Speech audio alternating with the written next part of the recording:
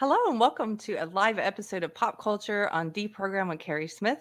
This is still a relatively new channel, so if you found your way here by mistake, please hit subscribe. I'm joined tonight by the wonderful, the talented Mystery Chris. Hello, how are you, sir? Howdy, how are you?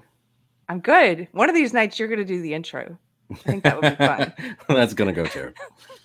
Yep. And then tonight, we also have another special guest, also behind an avatar. Everybody, welcome. You know him, Comics Division. Not intentionally, mind you. It's mainly because my camera is refusing to agree with me tonight. That's totally fine. I think maybe I should switch to an avatar, and then we can all match.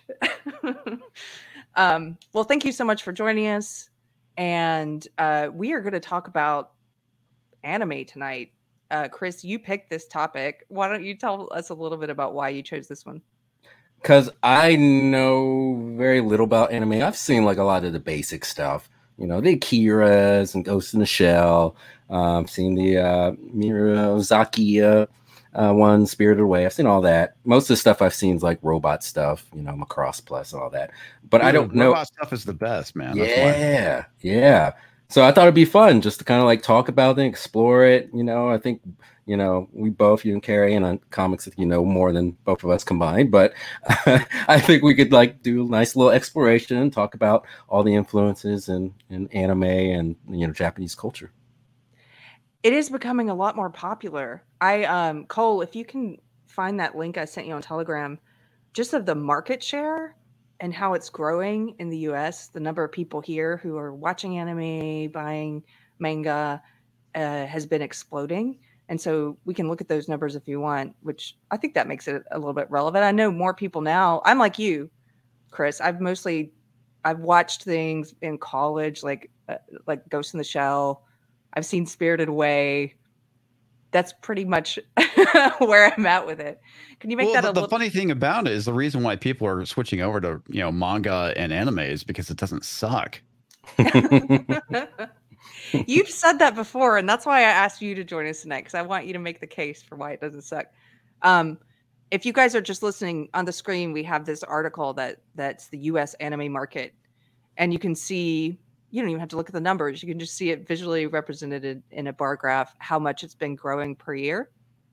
There are more people consuming it, and as you say, comics, you think it's because it doesn't suck. What do you mean by that? Okay, well, I can tell you, at least from the manga standpoint, manga has been supplanting American comics mainly because the storytelling is just that, it's sticking storytelling, where like Marvel and DC have really been injecting identity politics into their stories. The art is terrible. The writing is terrible. You have a lot of old school comic fans wanting something else. And manga slowly is but surely, it's like a comic book. yeah, right? manga is essentially just a comic book. It is, you read it from right to left rather than left to right.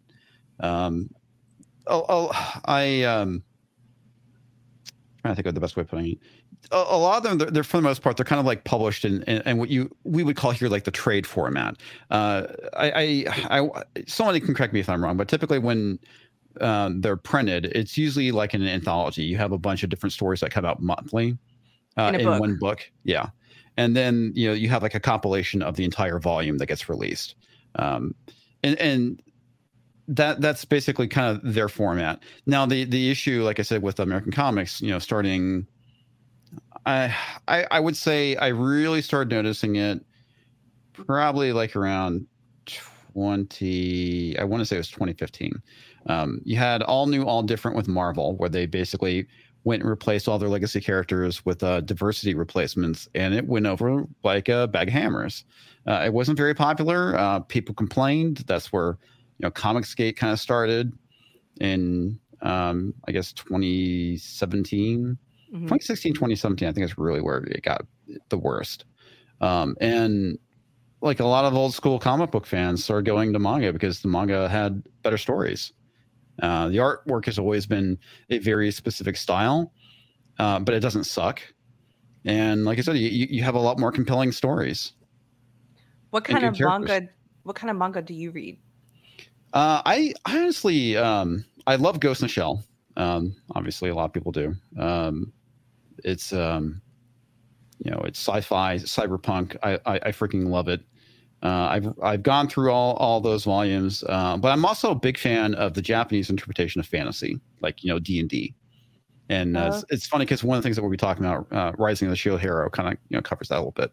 And it's really kind of funny how like an American comic book on like a D&D property is just that it's D&D, where the Japanese interpretation is like it is D&D essentially, but it's like the rules and the characters and kind of like the behind the scene jokes, like with hit points and stuff like that, is kind of made in the series.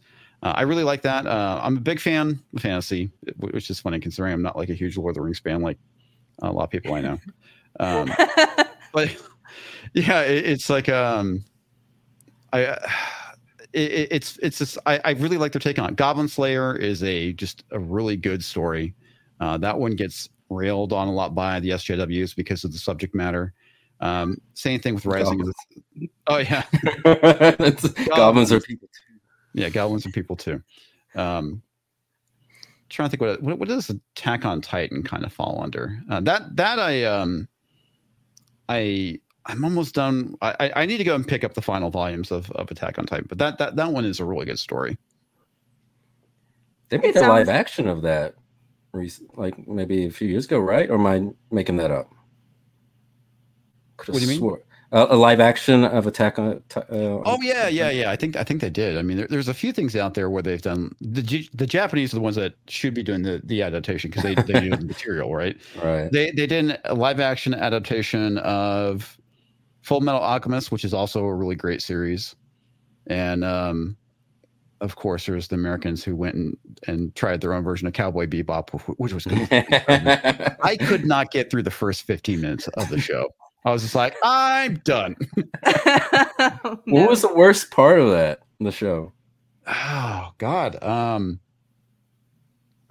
It was just bad. I mean, anime and manga is something that is really, really difficult to adapt to live action. And a lot of it is, it doesn't translate. Something works fine in a cartoon doesn't necessarily mean it's going to translate well in live action. And a really good example of this is Ed, who is one of my favorite characters of the series. And she's kind of like this goofy, spastic, over-the-top hacker girl. And that she was like the only character I think that they stayed true to in the series. And it just looked awful. It just looked absolutely awful. I think so much of it is because that style is so fanciful. Just the way that it's drawn is, you're saying it's hard to do it live action, and it's really different than American style comics. I mean, everybody has big, huge eyes, different colored hair. There's different kinds of non-human characters in a lot of the anime I've seen. And I don't know how you would bring all that to life in a way that doesn't look kind of cheesy. Yeah. Do you think that's part of it? Let me see if I can find the actual live action photo of Ed. I mean, it looks terrible. It really does. But she's the most accurate out of all the characters in the show, the way she looked. The other thing too is that that really kind of made me mad is that they totally messed with Faye Valentine's character. Faye Valentine, Cowboy Bebop, first off, is a noir story, and Faye is the femme fatale, and they totally messed with her character, and they desexified her, which is a big part of her character, and it's not just because she's that's it right there. Thanks, Cole. Oh, it looks awful. But, little drop dead Freddish. Yeah, it really is. But yeah, I mean, they totally ruined her character. I mean, the whole thing is that Faye is kind of this. She's a person out of time. She's kind of lost, got taken advantage of, and to a certain degree, is probably a bit on the kooky side because of all the bad things that happen to her in the future. But she's an attractive woman, and she knows it, and she uses it to her advantage. And she's got a lot of personality. She kicks a lot of ass. But at the end of the day, I mean, she's just like the other two characters in the story. You know, they're all damaged in their own way. Mm-hmm. You know, Jet was a former cop that ended up losing his job along with his arm. Spike is a former member of the Yakuza who, for the most part, died and also, you know, lost an eye. So you kind of have like these themes of loss, not only just of things that happened to you in the past, but also, you know, physically.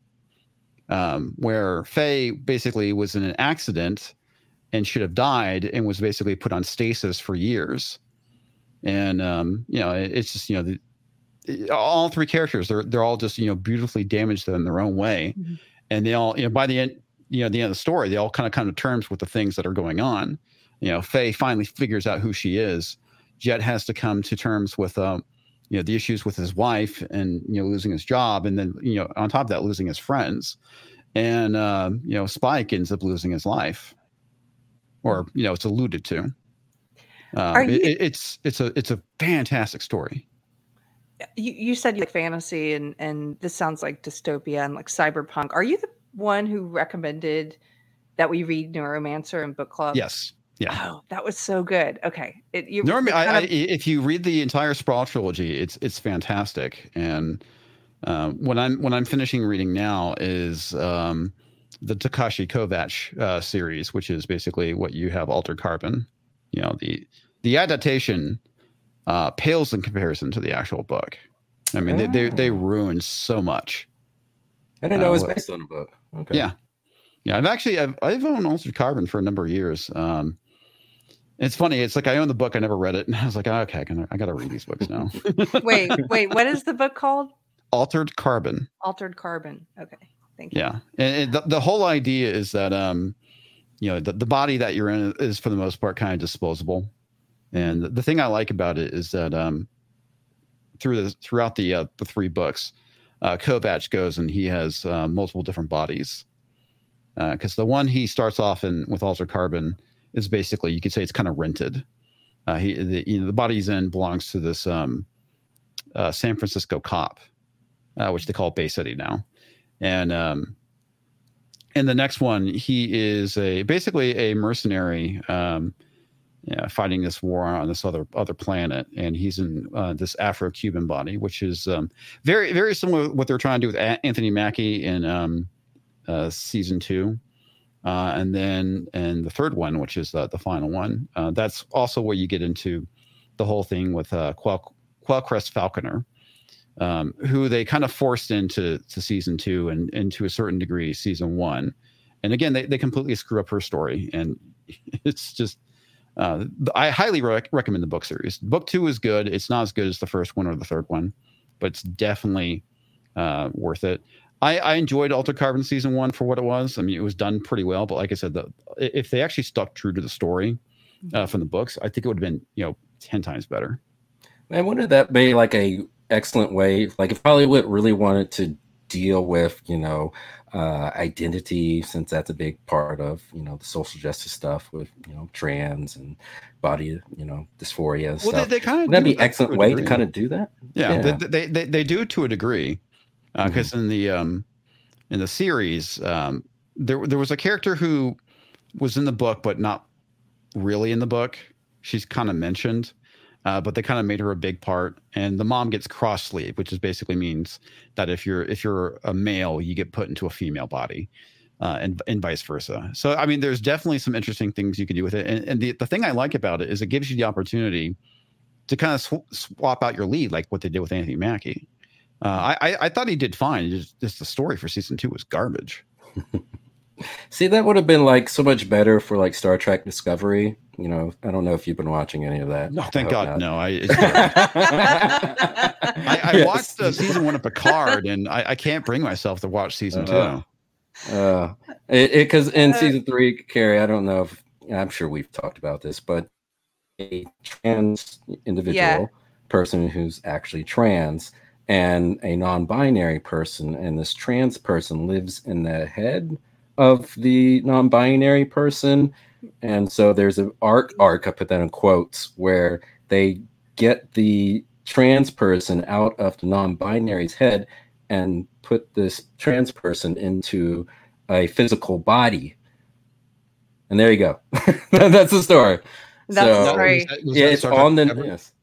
That's Star Trek Discovery. Yeah, it's completely on the nose. There's again the whole idea of allegory. It's just gone completely out the window. Where they're just doing literal, just taking something, putting it in Star Trek without any kind of thoughtful idea, or reducing it to the basic philosophical, idea principles of it.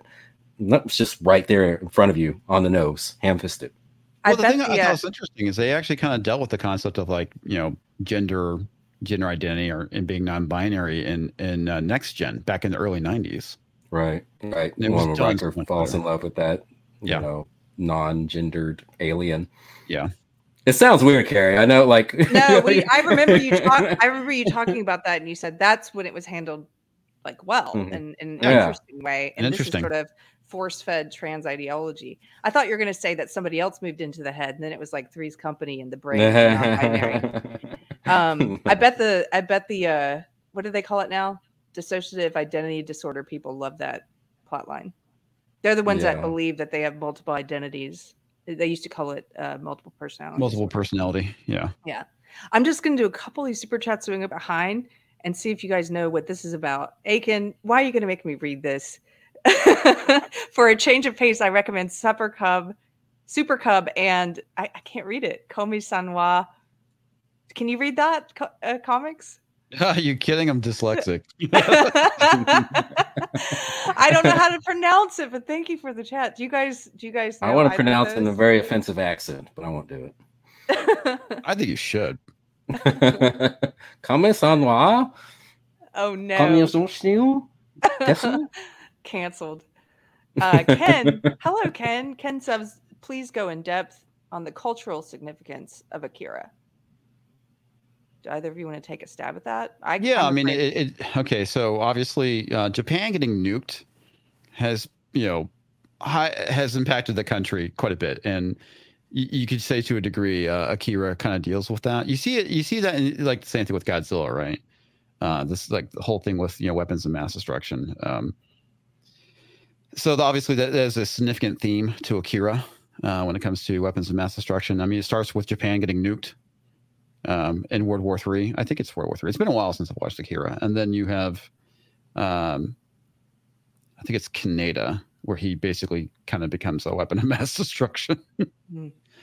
So they're kind of obsessed with annihilation. Yeah. That actually touches upon one of my articles. This would be a good time to pull that up. Cole, if you could pull up the article that says atomic bomb and anime, please. Because when I was in college, I was speaking to a guy, and I was kind of, discussing what influence went into creating the Japanese culture, and his theory was that, the atomic bomb obviously had an impact. But absolutely. Saying that it was, primarily the thing that kind of made things weird. Thank you, Tetsuo. That's right. It was Tetsuo. Kaneda is the main character. Yeah. If you could scroll down to the break where it says orphan and mutants, please. Is that big enough for you to read? Cool. Yeah, yes. Chris? I've also pulled it up on my browser. Okay, cool. So I'm just going to read just a little bit. So says, there were also after effects of the bomb, some which are still felt today. Children left parentless, others, even the unborn, left permanently crippled by radiation. For these reasons, a recurrent theme in anime films is the orphan who has to survive on his own without the help of adults, many who are portrayed as incompetent. Akira Nusaka relayed his personal experiences as a child during the war in a popular anime film, The Grave of the Fireflies, which tells the story of a young boy and his sister escaping from air raids and the firebombs, scrapping by on whatever rations they could find during the last part of the war. And then it goes down, likewise, in Katsurio Automoto's Akira, the adults are the ones who are squallable. They jockey for power. They lust for control of the strange. Alien technology of Akira causes the atomic bomb-like catastrophe at the end of the film. The teenage characters, on the other hand, display common sense throughout the movie. The message seems to be that adults can be reckless with man's desire for power and ambition, and ambition outweigh what is important on Earth, and the children, still untainted by the vices that overtake humanity in adulthood and innocent enough to the point of thinking rationality, are the ones who end up making the most practical decisions overall. Wow, it goes on, but yeah. Yep. That's interesting. Yeah, it's a good one. I highly recommend it. I would honestly recommend watching the version from the 80s before they went and redubbed it back in 2000. Why did they do that?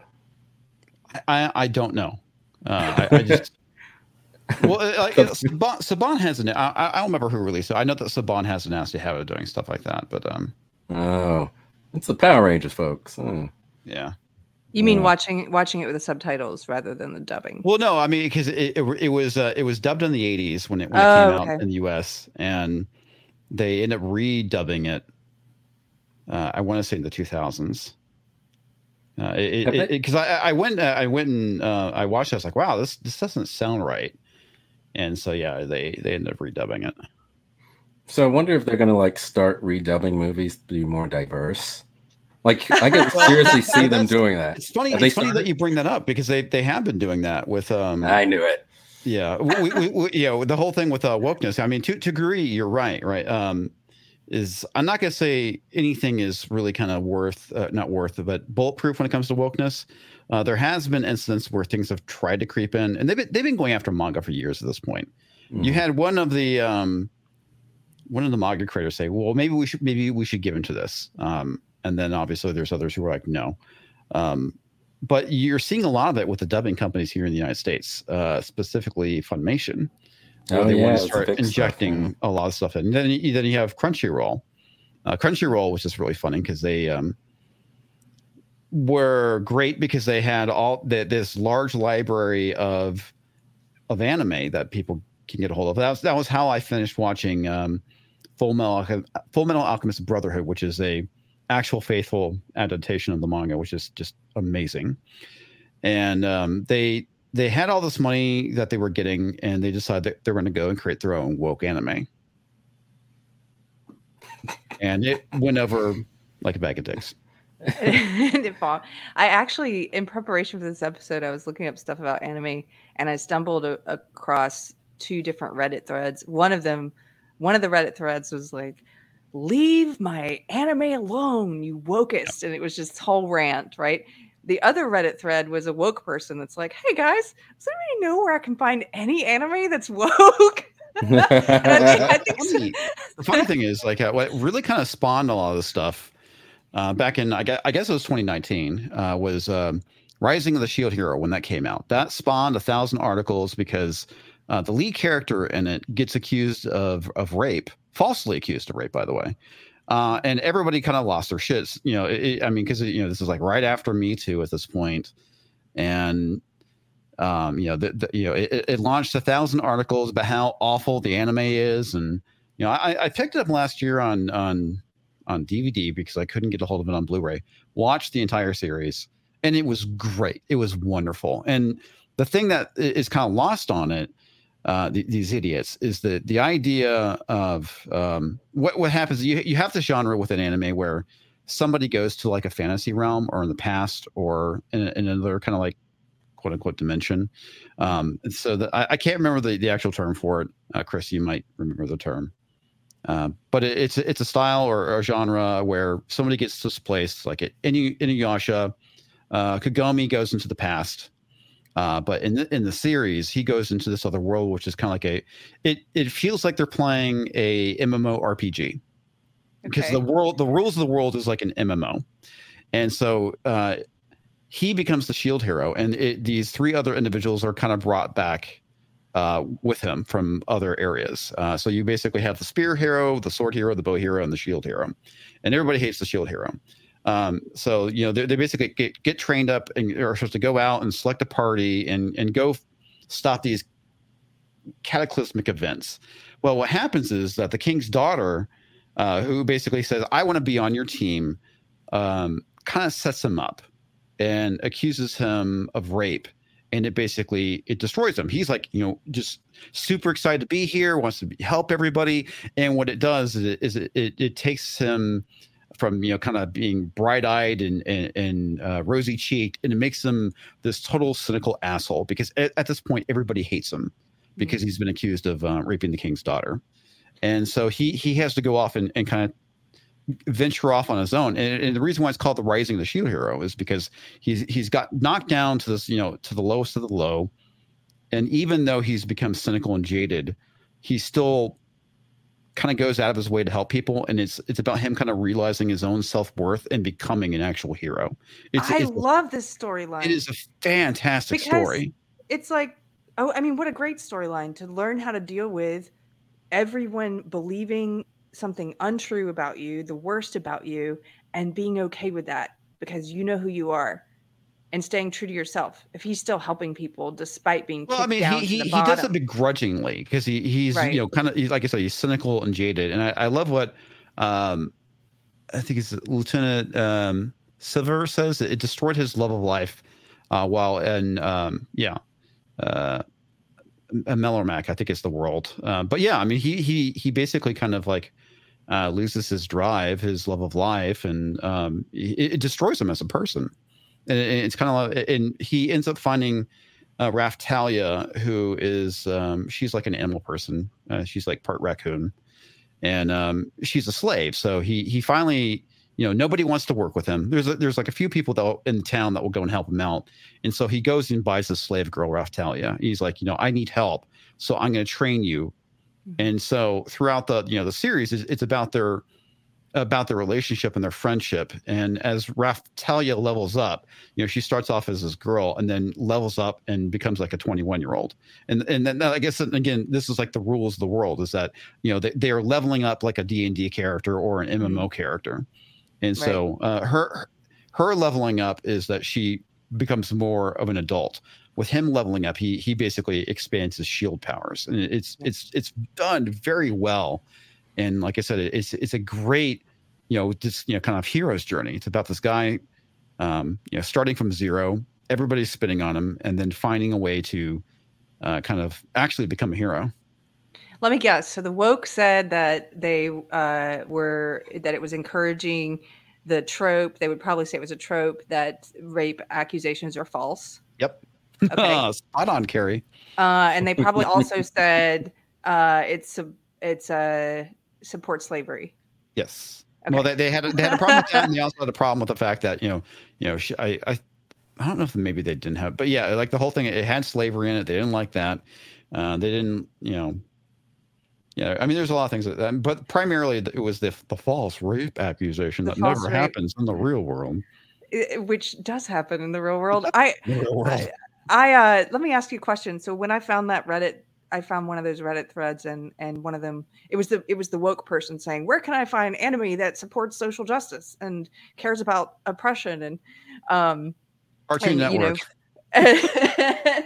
One of the replies to that thread said, "Oh, it's really tough because anime is very conservative."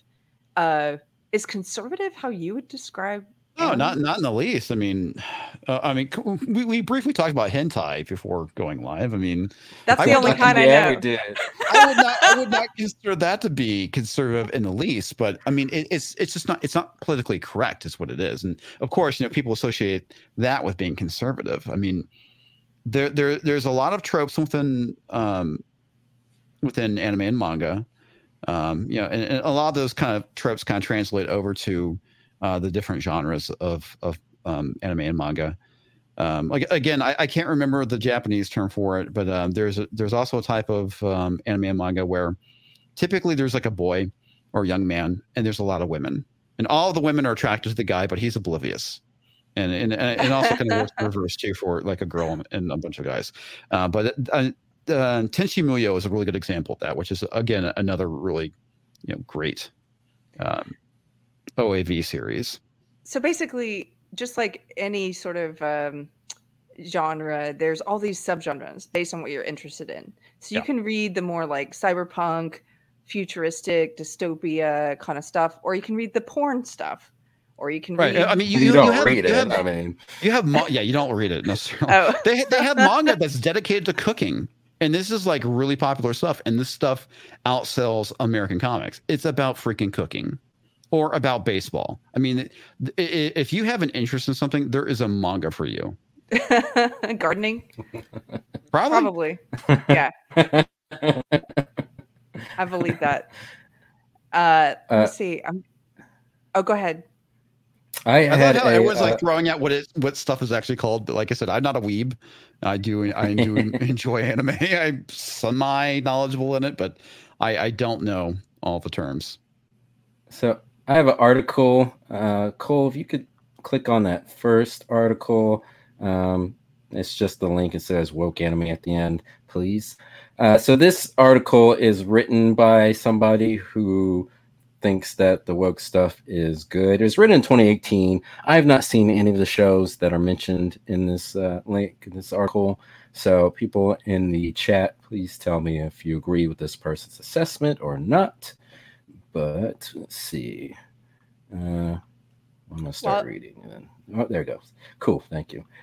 Okay, so this here goes. Stay Woke has been floating around for some time now, ranging from the Erykah Badu song Master Teacher in 2008 to the police brutality that cost Trayvon Martin in 2012 and Michael Brown 2014. Their lives, the term when used properly and not in a joking manner, symbolizes healthy paranoia, especially surrounding issues involving race, social, and political justice. The idea circulating term woke has since then progressed to bring light to racial discrimination and thrived as a rallying cry for modern civil rights movement.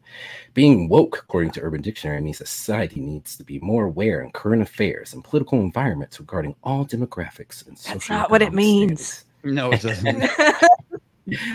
So this person goes in. Anime lovers in the past few years have banded together to join anime fandom and social justice activism. Non-profit organizations such as Anime for Humanity and Woke Weebs curate events and discuss varying issues of sexism, racism, ableism, and mentalism through anime. I haven't heard that one. That one got me. I'm like, I think it's called being a mentalist. I want to be a mentalist. Mentalism. Actually, that's a new one for me too. I know they've pulled mental health and justice under the umbrella, but I've never heard mentalism. Neurodivergence is what they're calling it. Okay. Anyway, so it says that through anime. These woke anime fan groups have developed into community organizations that bring anime fans, community leaders, and industry professionals together to meet, connect, and collaborate. So let's see. Going on, it says Anime for Humanity acknowledges that anime characters often depict mental illness such as narcolepsy, autism, PTSD, depression, anxiety, and various forms of mental illness. These characters are not the black sheep of the shows either. They are often the protagonists and the most lovable character for the fans. This creates a safe environment for those dealing with such struggles and makes them not feel like the disability is a burden that leaves them empty and alone and ostracized. Anime for Humanity also initiate these conversations, opens up channels for dialogue, normalizes mental illness with these communities. And blah, blah, blah. It goes on. I'll skip down here. Numerous of the anime shows, such as Death Note, Duranara, Aggress to Koro, Paranoia Agent, and many more have storylines centralized on such social issues in order to spark a conversation by depicting these sensitive topics. Wait. Death Note? Really? What the hell are they getting at? Is that because L is kind of quirky? See, this person says Death Note focuses on social justice through the use of his mystical notebook. Oh my god, that is not social justice. That is absolute. I mean, Death Note is good, by the way. It is great. No, that is about megalomania and having a god complex. Because at the end of the day, Light Yagami is, he ends up becoming a sociopath, and he basically believes that he can go and kill all the bad people out there and force people to be good. And I mean, I guess to a degree, you can say, yeah, that's exactly how a SJW would act if they had that kind of power.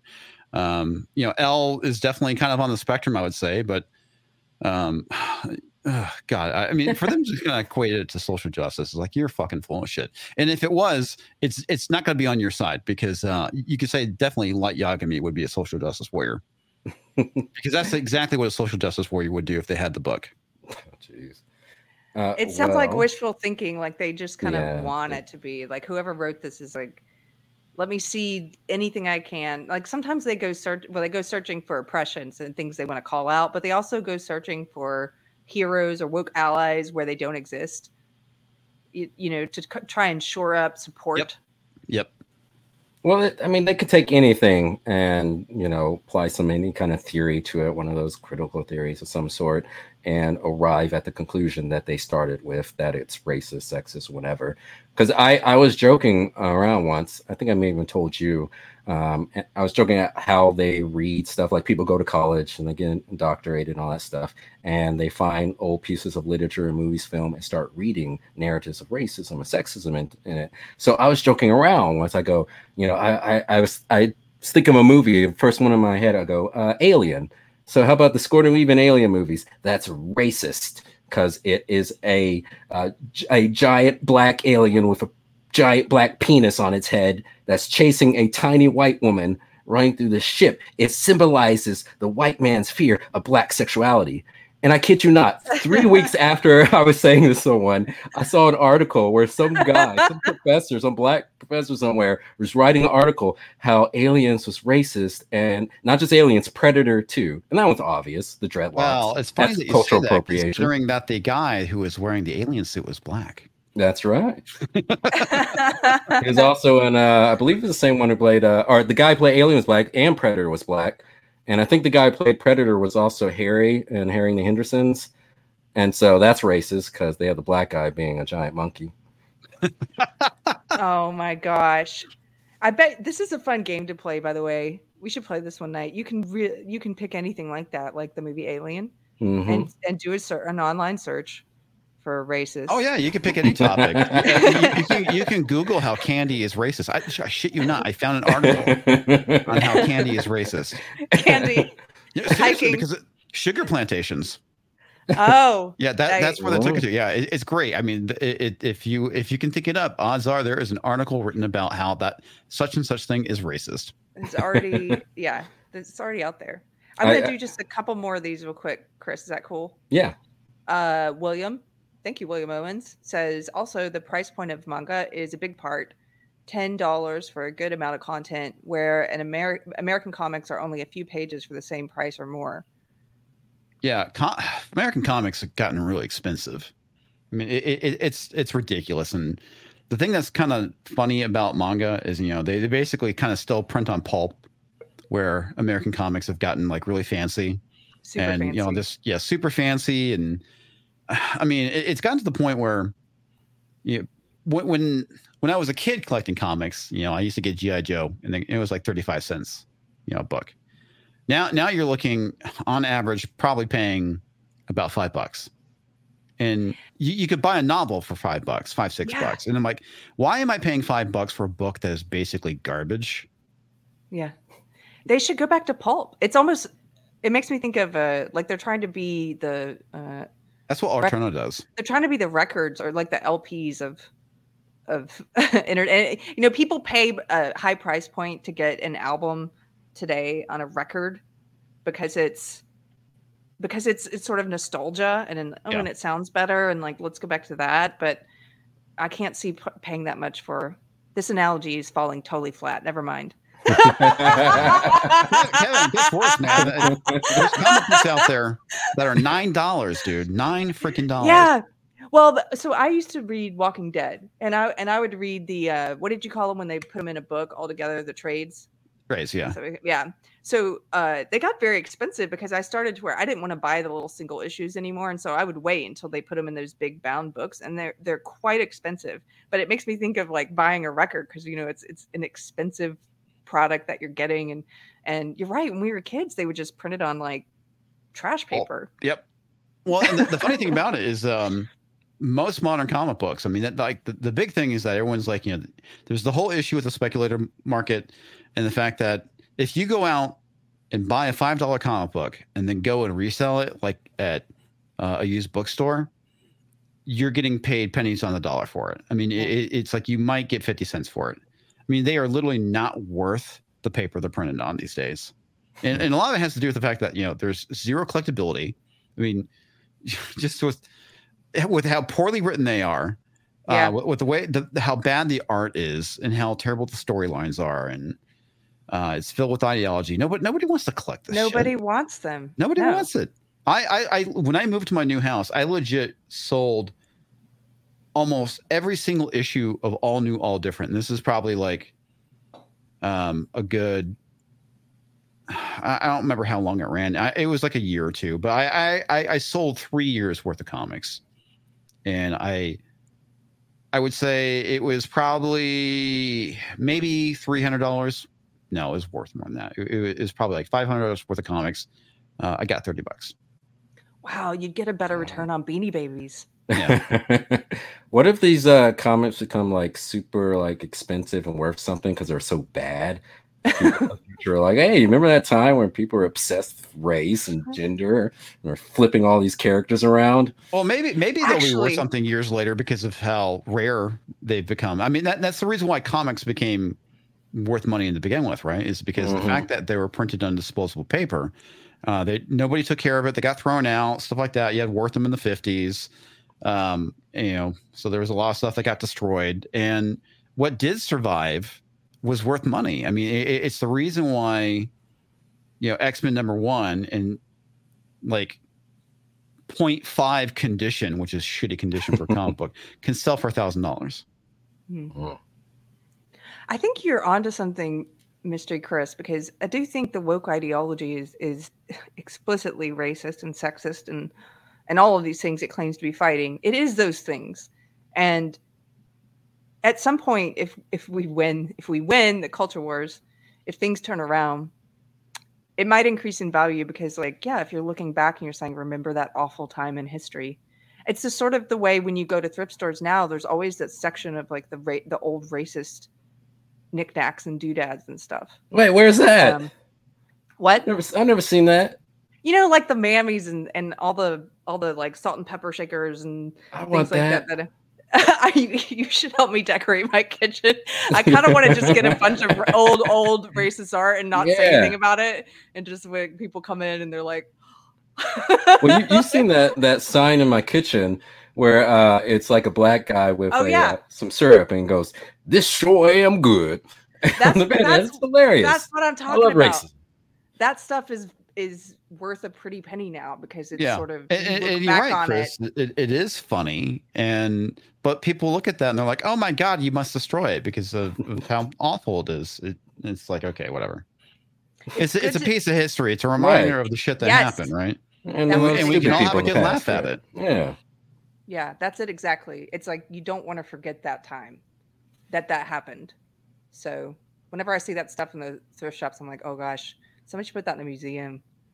Ken Lipson, $5. Thank you, sir. Says also, can comics discuss the significance of 80s morning anime like Star Avengers and Guy King? Is that right? Oh my God. A lot of the stuff I watched when I was younger, and a lot of the stuff kind of started back in the 70s, right? Because they would take an anime series and they would, well, actually, it started way back longer than that, 60s with I'm totally blanking. Speed Racer being one, and there's the kid that was the kind of the robot with the jet legs. I'm totally blanking. Astro Boy. Astro Boy, thank you. So a lot of that kind of started in the 60s, and of course, when I was younger, I mean, Astro Boy and Speed Racer were in syndication. So I was watching Speed Racer in the 70s. And they also had what is called here initially it was called Battle of the Planets, and in Japan it was called Gatchaman.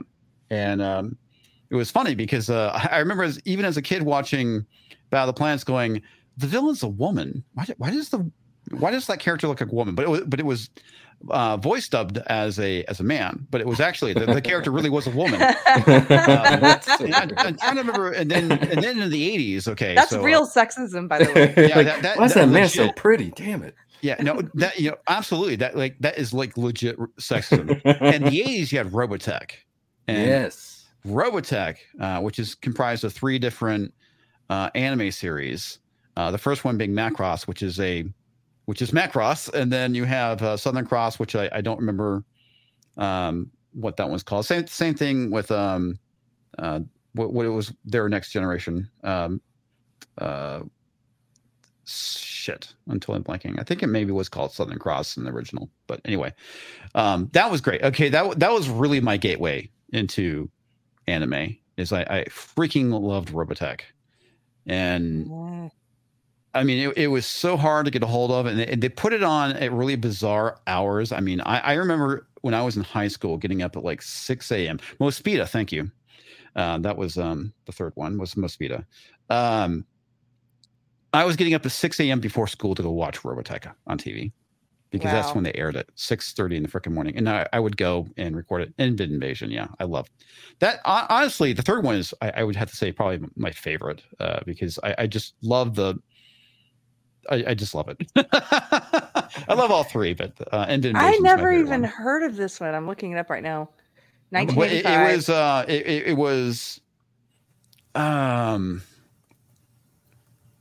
someone out there who knows something and is not suffering from stream brain. Who translated the Robotech series? The show was adapted. Metro was it Metro Golden Mare? No, it wasn't Metro Golden Mare. It was Golden Harmony. Harmony Gold. Harmony Gold. There we go. Harmony Gold is what basically brought it to America, and they did it as a like all good 80s cartoons as a means to sell toys. Mm-hmm. Even though their toys were kind of garbage, but it was that was a special time. Yeah, all the TV shows were just basically long adverts for the toys. Yeah, basically. And then you get into like the 90s with Dragon Ball Z, and Pokemon and all this other stuff. But you also had back in the 80s Go 13, which is the movies were great. Some very adult anime, by the way. Trying to remember what else was I watching. Lodos Wars was another thing I was watching. So this is funny. So there's this guy in San Antonio named Ben Dunn. I think Ben Dunn is actually. Yeah. I don't remember Ben Dunn is actually Japanese or Korean or Chinese, but he had family. Maybe he's Japanese. I don't remember. I have to look into it. But he had family in Japan, and they would go and send him stuff. And he would actually go and play the undubbed, unsubbed anime on public access. What? Yeah. It was great. So was it filthy? No. Oh, okay. Lodos Wars, again, it is more fantasy. It's okay. It has elves and sorcery and priests, and it's very D&D like. And I'm trying to remember what else he did. So that was my introduction to Lodos Wars, and that was like early 90s. I see people bring up Ninja Scrolls, which is the movie is great. The series, the anime series, I didn't think was as good, but the movie was fantastic. Vampire Hunter D is good. But now you have all this stuff like Samurai Champloo, which is great, which is kind of this mixture of I think it was like Edo era. It takes place in the Edo era, but they have like hip hop music. Okay. Please tell me it's like Japanese people rapping. Please. Yeah. I mean, they're all Japanese, awesome. But it's just like the soundtrack is kind of hip hoppy. It's great. Oh yeah, someone also brought up Star Blazers. Star Blazers, which I'm obsessed with Star Blazers, but here's the thing: I've never actually seen the episode because I always like. I'm a huge World War II buff, and so the Yamato. I love the battleship, and I always loved how in the story they took this old battleship and make it into a space cruiser. And I actually watched the movie. Japan made a live action movie of Star Blazers like a decade ago. I think it's on YouTube right now for free. But I enjoyed that, and so I need to watch the whole series. Well, what was great is that back in the 2000s, you had Adult Swim and Toonami on Cartoon Network, and Toonami got the licenses for a bunch of really good anime series. So obviously they got Inuyasha, they got Cowboy Bebop, which was really kind of my gateway into Bebop, which is to me one of the pinnacle series. Everybody if you're a fan of anime or you want to get into anime, you have to watch Cowboy Bebop because it's so freaking good. I'm trying to remember what else they were doing. Didn't they have Gundam Wing? They had Gundam Wing. Gundam Wing is good. I actually own all Gundam Wing on DVD. And eventually they started playing the original Gundam series. trying to remember what else they were doing. People also bring up Sailor Moon, which has been around for a long time. Yeah, Galaxy Express 999 is that also. I'm trying to remember which universe that takes place in too. But yeah, shit. I mean, there's a lot of stuff. There's a lot of stuff out there that I've forgotten. That kind of the groundwork for where we're at now. Trigun was also on not Adult Swim, but Toonami, and that is another phenomenal series. Oh my god, so good. Can I pull up? I wanted to switch gears for a second, if now's a good time. You were talking about culturally, like Japan's history with war and how that kind of influenced some of the anime, and this fascination with weapons of mass destruction and annihilation.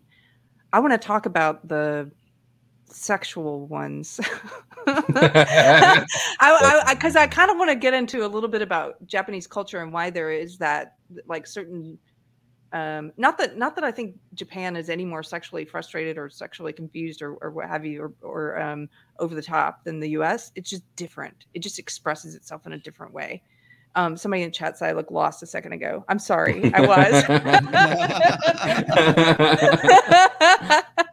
I'll let you get back to naming the shows. I don't know, but I want to talk about this for 1 second. Can you bring up this article, Cole? It's the one that was the college article I sent you on Telegram, and it was about this guy who took a trip. Took a trip to Japan, and he's talking about just the different ways that you see sexuality expressed there. And I wanted to read some of this to you and get your take on it. Have you been to Japan? Comix? No, I haven't. Okay. I mean, I used to date a Japanese girl in college, but that counts. I do Google Earth. Yeah, actually, this is a really cool thing I learned from Mystery Chris. Yeah, you can have a vacation at home. Just do a Google Earth thing, drop yourself in the middle of Tokyo, get some sushi, put on some J-pop, you're good. He actually, like, to visit places he wants to visit, he'll go on Google Earth, and then he will, like, put on the music from the place and stuff, and then just, like, tool around the city and look at all the streets and everything. Yeah, best part is I ain't wearing no pants.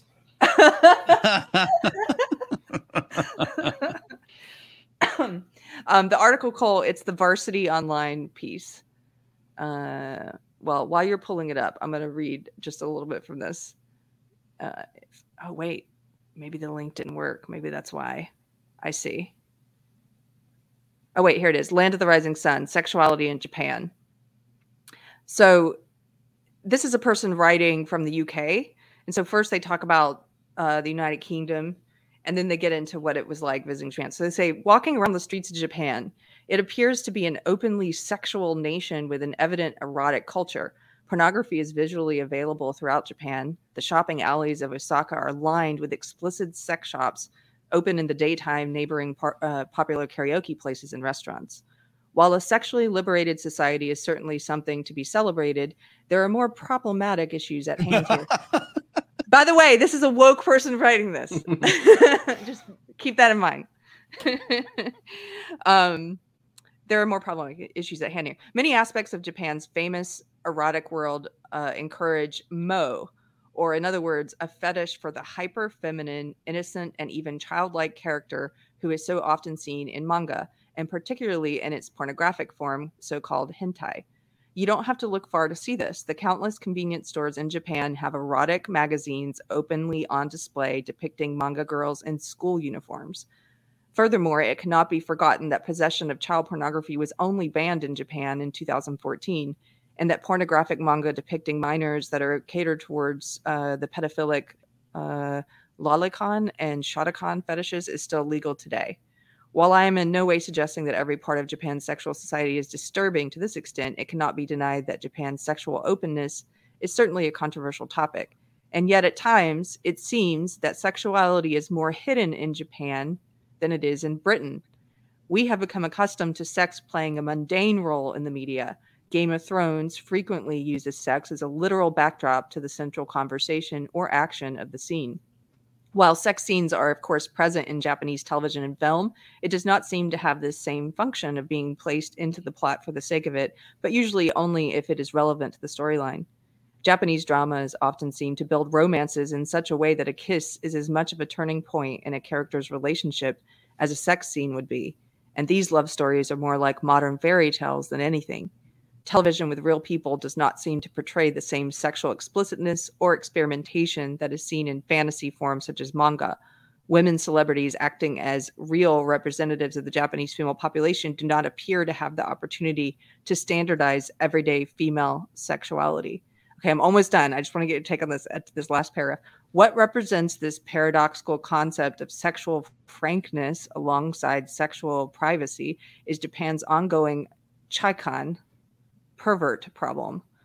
This usually refers to women being groped and on packed public transport. The act has even become a popular feature in Japanese pornography. Signs reading "Beware of Chikan" are dotted around the cities, and some train lines provide women-only carriages during rush hour. This is something I've heard a lot about, how creepers on trains and stuff will like take photos of women's legs and try to get like photos of like up the skirt or whatever, that it's a common thing that happens. I mean, I know that it's happened in New York at you had the whole thing back in the day with upskirting, right? I mean, that was like a big thing for a while. I mean, I've seen some gross stuff on New York subways too, so Japan's not alone. I don't think it's exclusive, but there is some context that needs to be put around some of that. So the big thing too is, and again, chat, you can correct me if I'm wrong here, I believe the age in consent in Japan is 13. So that obviously I think kind of explains a lot of that. And again, I'm speaking purely from an anthropological standpoint or anthropological right. I'm trying to understand it, right? Yeah. By no means do I, as a Westerner, you're right. Condone, a lot of stuff. Okay, so someone's saying it's 16, not 13, but a lot of the stuff that when it comes to age of consent is very much cultural based, and yes, we are very much used to cultural norms in the West. But yeah, there are definitely other cultures that, for the most part, really kind of don't exist anymore, where it was very much different, where you had a very young woman, typically, age 13, being married to a much older man. So that is that happened even in the United States to a degree too. Like my grandmother, I want to say that she was like 15 and married to my grandfather, and I think he was well into his 20s. But that's something that is no longer as common. But yeah, I mean, there's a reason why the Japanese schoolgirl thing is a thing in Japan, and it's because their age of consent is so low. I didn't know that. People in the chat are saying it's 60. Am I still dropping frames? People said I'm dropping. Yeah, you're dropping frames. A little bit. Yeah, I saw. Yeah, it's 16 is what they. I got corrected on, but I knew it was low.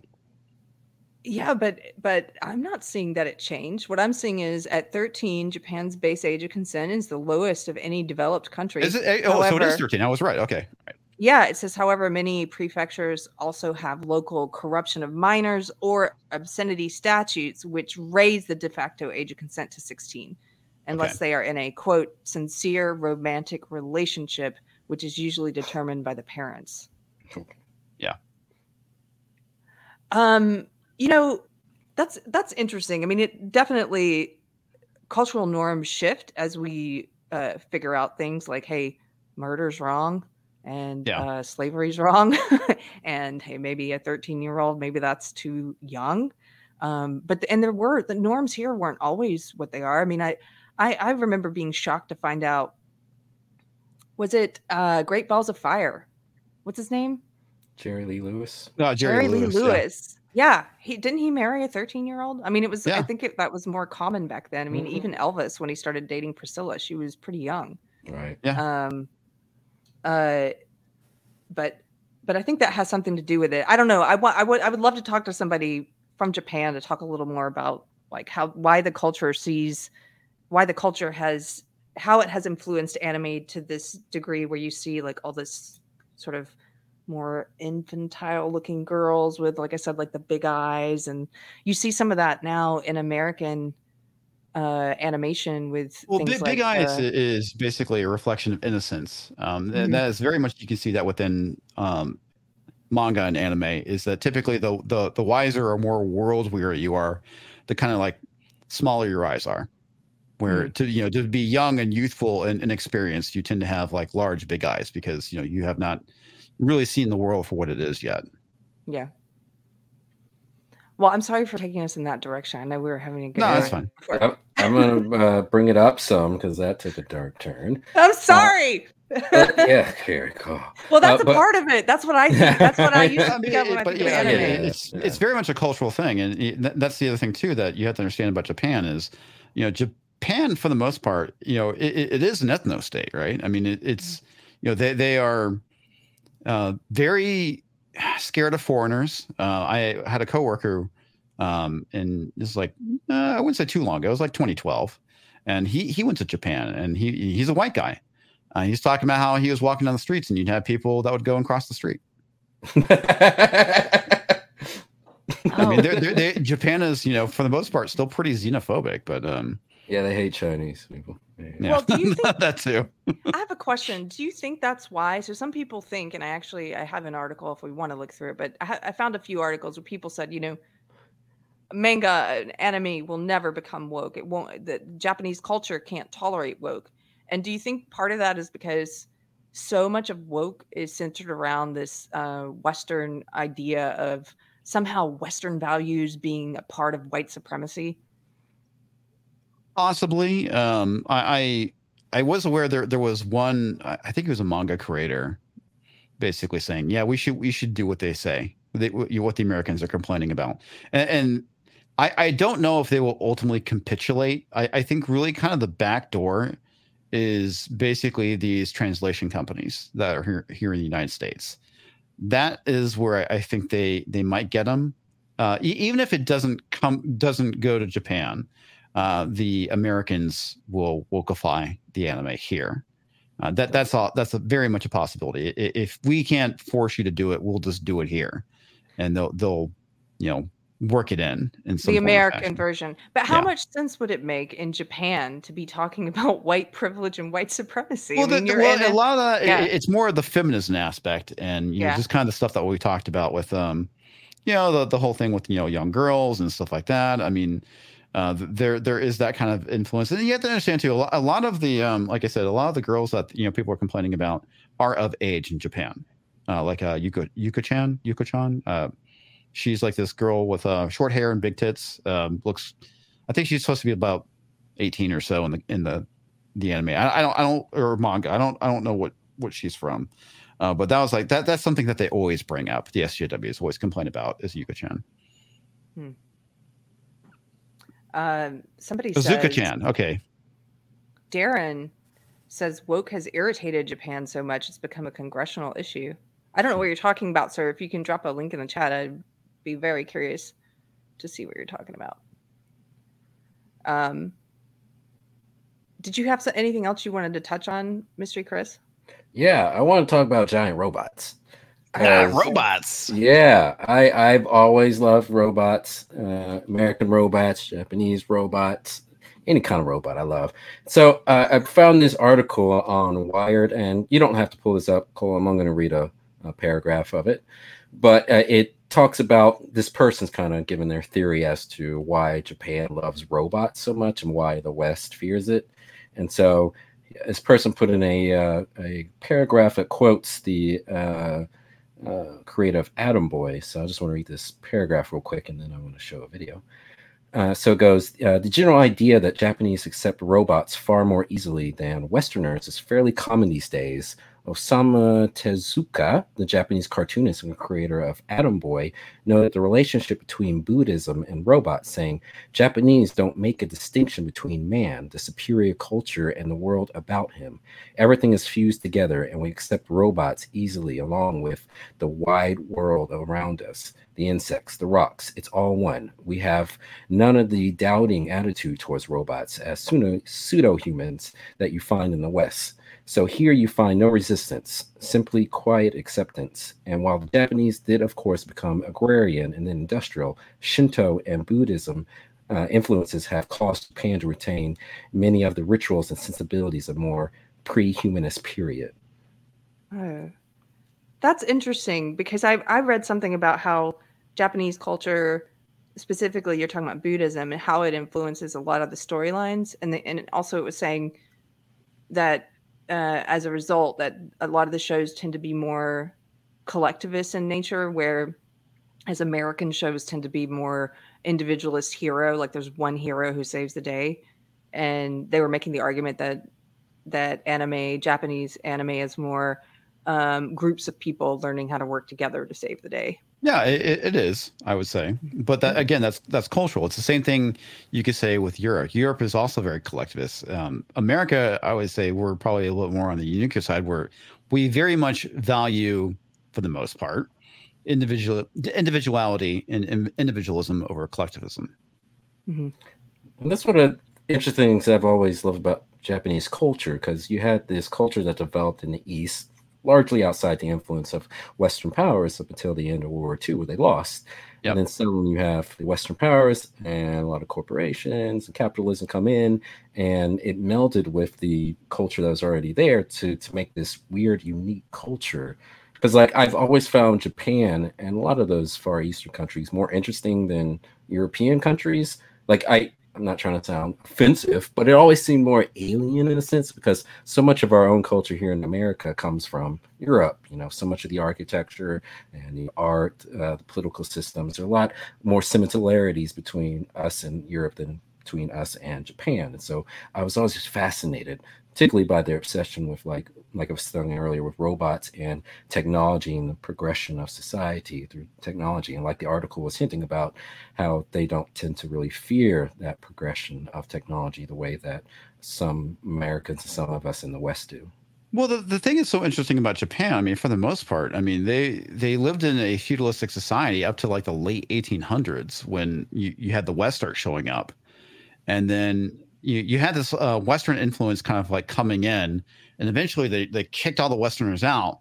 And at that point, they realized that for them to compete on the world stage, they had to rapidly industrialize, which ultimately led to what happened with World War II. Was because of that, that nationalism that they had, and the rapid industrialization. I mean, it's like, yeah, sure, they had trains, but for the most part, most people, I mean, and it's really great because a lot of these anime series, like Demon Slayer, kind of captures this dichotomy of, you have trains and industrialization going on, but for the most part, most people are still living like they've been living for hundreds of years, which is in this very kind of feudal society. Cole, if you could bring up a video, and the email I sent you says Gundam video, could please bring that up.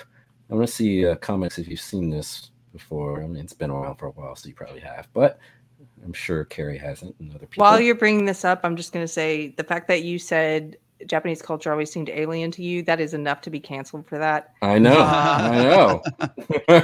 And in fact, in the knitting, that's what started the SJW knitting wars. Was there was a knitter who posted a blog talking about how she had always wanted to go to India.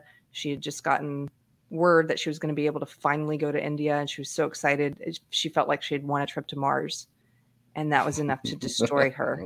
And the first of the SJW wars happened because of that. Because they said, they came in and said, if you say that something is alien or like winning a trip to Mars, that therefore that's racist because you're comparing people of color to alien. It's like, no. Oh my God, they have no fucking clue. No, it is alien. It's foreign. That's what that word means. That's the whole point. Yeah, I mean. Yes, I in my defense, I love Chinese food. I drive an Asian car. I love techno music. So you're culturally appropriating something. I don't care. Yeah. Is Cole there? Cole, you there? Oh no, I think he dropped out. Oh no, he did. What did you want to show? I can pull it up. Oh, can you bring in that email I sent you? There's a link that says Gundam video. Could you bring it up, please? Yeah, but I'm gonna bring it up. But you should know, my internet seems spotty. Maybe that's why Cole dropped out. I'm just gonna ask you to skip around anyway, so it's not gonna watch it like okay, let's see. Hold on 1 second. Dun, dun, dun, dun, Keri does the tech.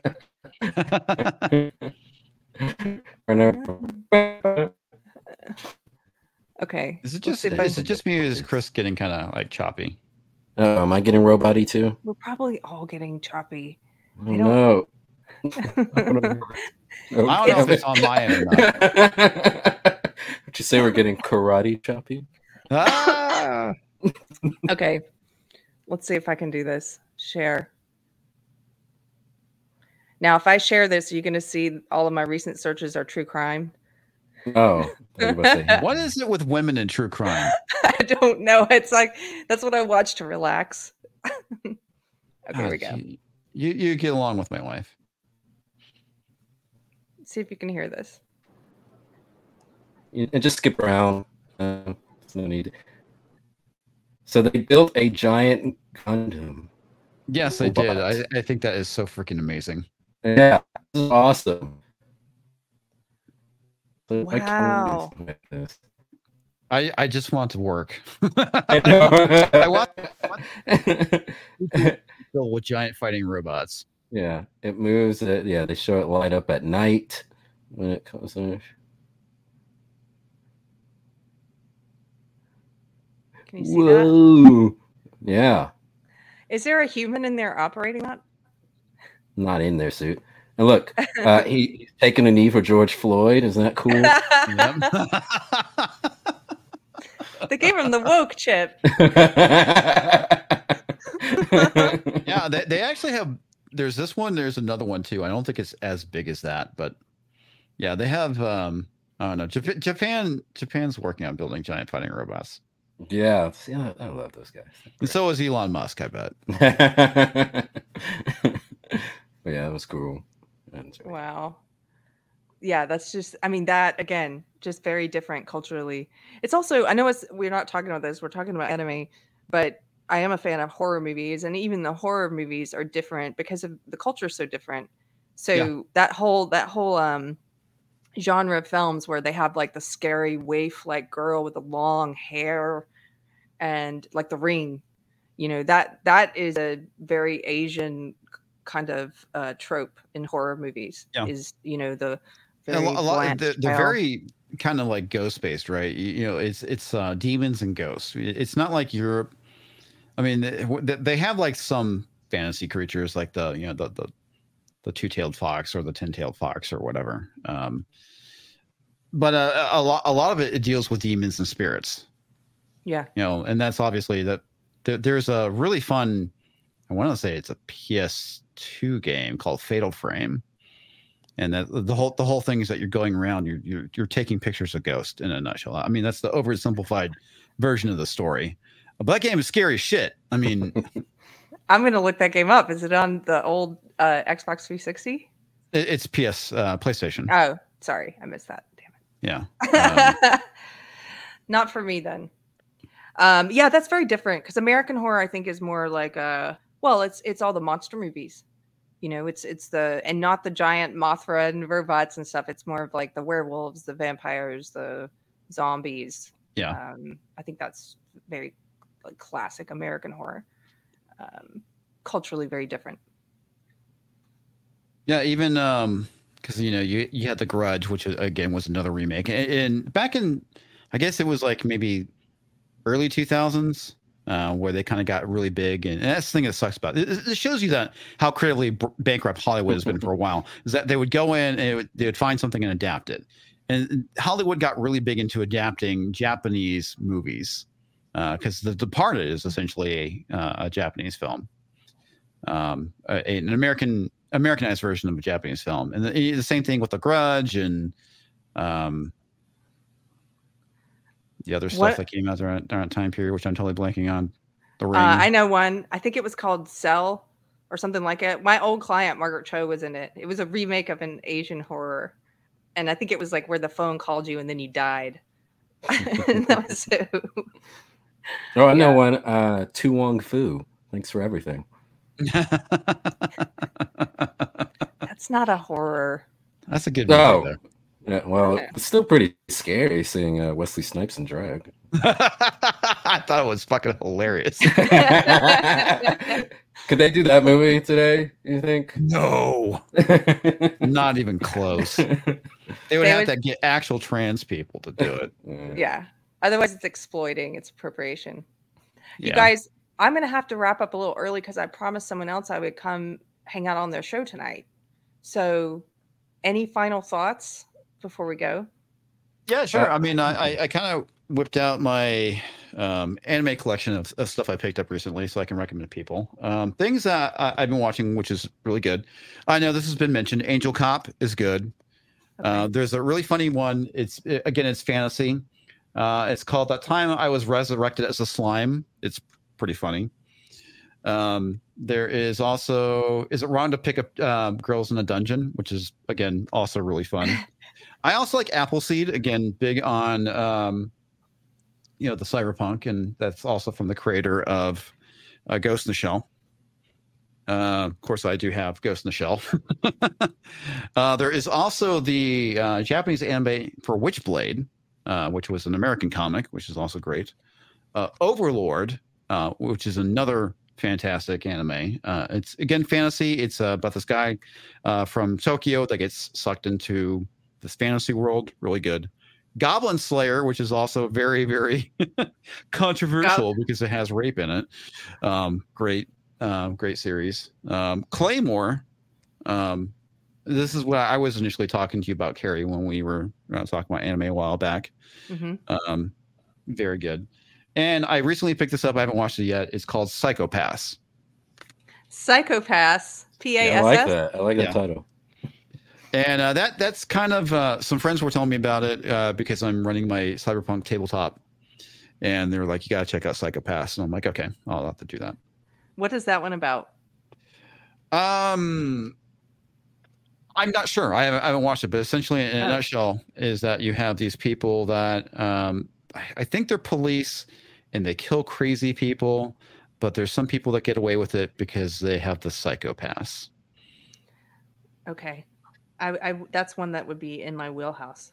I hate that expression, wheelhouse, but I picked it up a couple weeks ago and I have not checked it out yet. Oh, Berserk is good. You got to read the manga Berserk, and again, this is a cultural thing. The Japanese are really big on their rape for some reason, but yeah, I think again, you could do a whole show just about like the strange cultural differences in the sexual part of like anime and Japanese culture in particular. But it's the thing is, it's not just like they're exploiting women. I mean, that the whole thing with Berserk is Guts himself is raped as a child.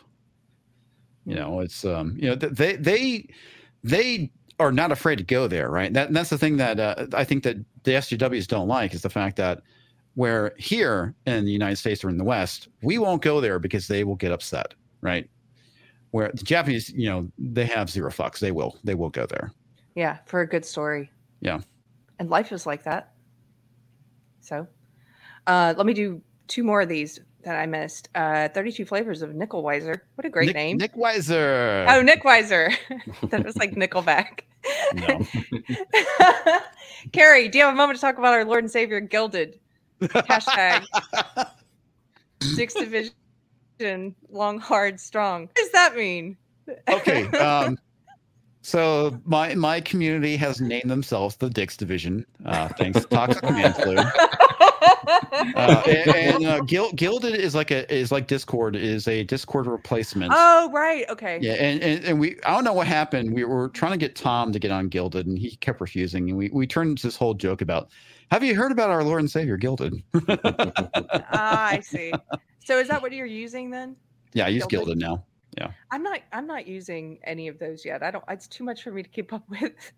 You definitely have to have some people willing to help you out. Toxic Man Flu has been doing a fantastic job. That's one of the things that we're trying to build is a Gilded community. And right now we have like 100 members within our Gilded. Oh, cool. Yeah. Well, and Gilded sounds more like it's like you might get together at a Ren fair. Yeah. I like the name better than Discord. Okay. And last one, Incogchito, thank you, sir, says, not Death Note. I'm an SJW and fighting for equality. Do you support equality and inclusion? No? Well, I'm writing your name down. Pretty much. That was great. Thank you. Thank you guys for hanging out tonight. I know you got something, Chris. Yeah, one more. Are you able to share audio from a video? Possibly. It's a very short video. Yeah. Is it in the yeah, it's monkey guts. Okay. Hold on, let me pull it up. because I had shut that tab. I'm sorry. Because this is one of my favorite videos. It's bizarre, but it's weirdly soothing and comforting. Okay, let's do this.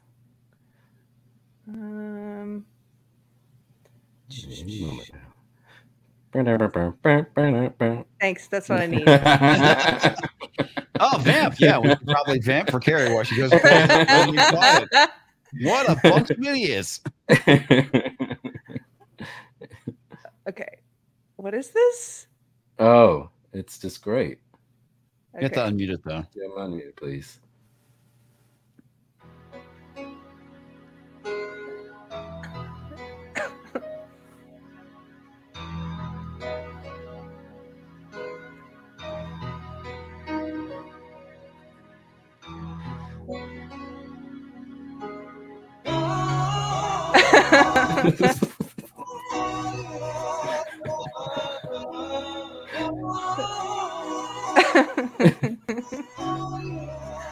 Aw.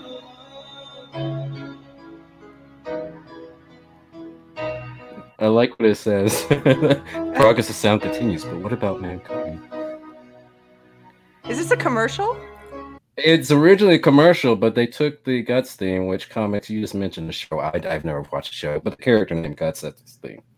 Oh, Did I get that right? Yep. Well, thank you guys so much. Thanks for hanging out with us tonight. Thank you, Comix, for spending time with us. Tell people where they can find you if they don't already know you. Yeah, you can find me on the Twitters and the YouTubes at Comics Division. Tomorrow night, I have my stream Thursday Night Throwdown where I have Mike Evans of XRL7 on. If you haven't checked out X-LR7, go check it out. It is a pixel animated cartoon that kind of deals with like cancel culture, and it takes place in the future. It's about a fictitious band called XLR7. And it's good, really good. I'm really looking forward to talking to Mike. It's gonna be fantastic. Cool. If you guys want to join the Dix Division, you can find him online. I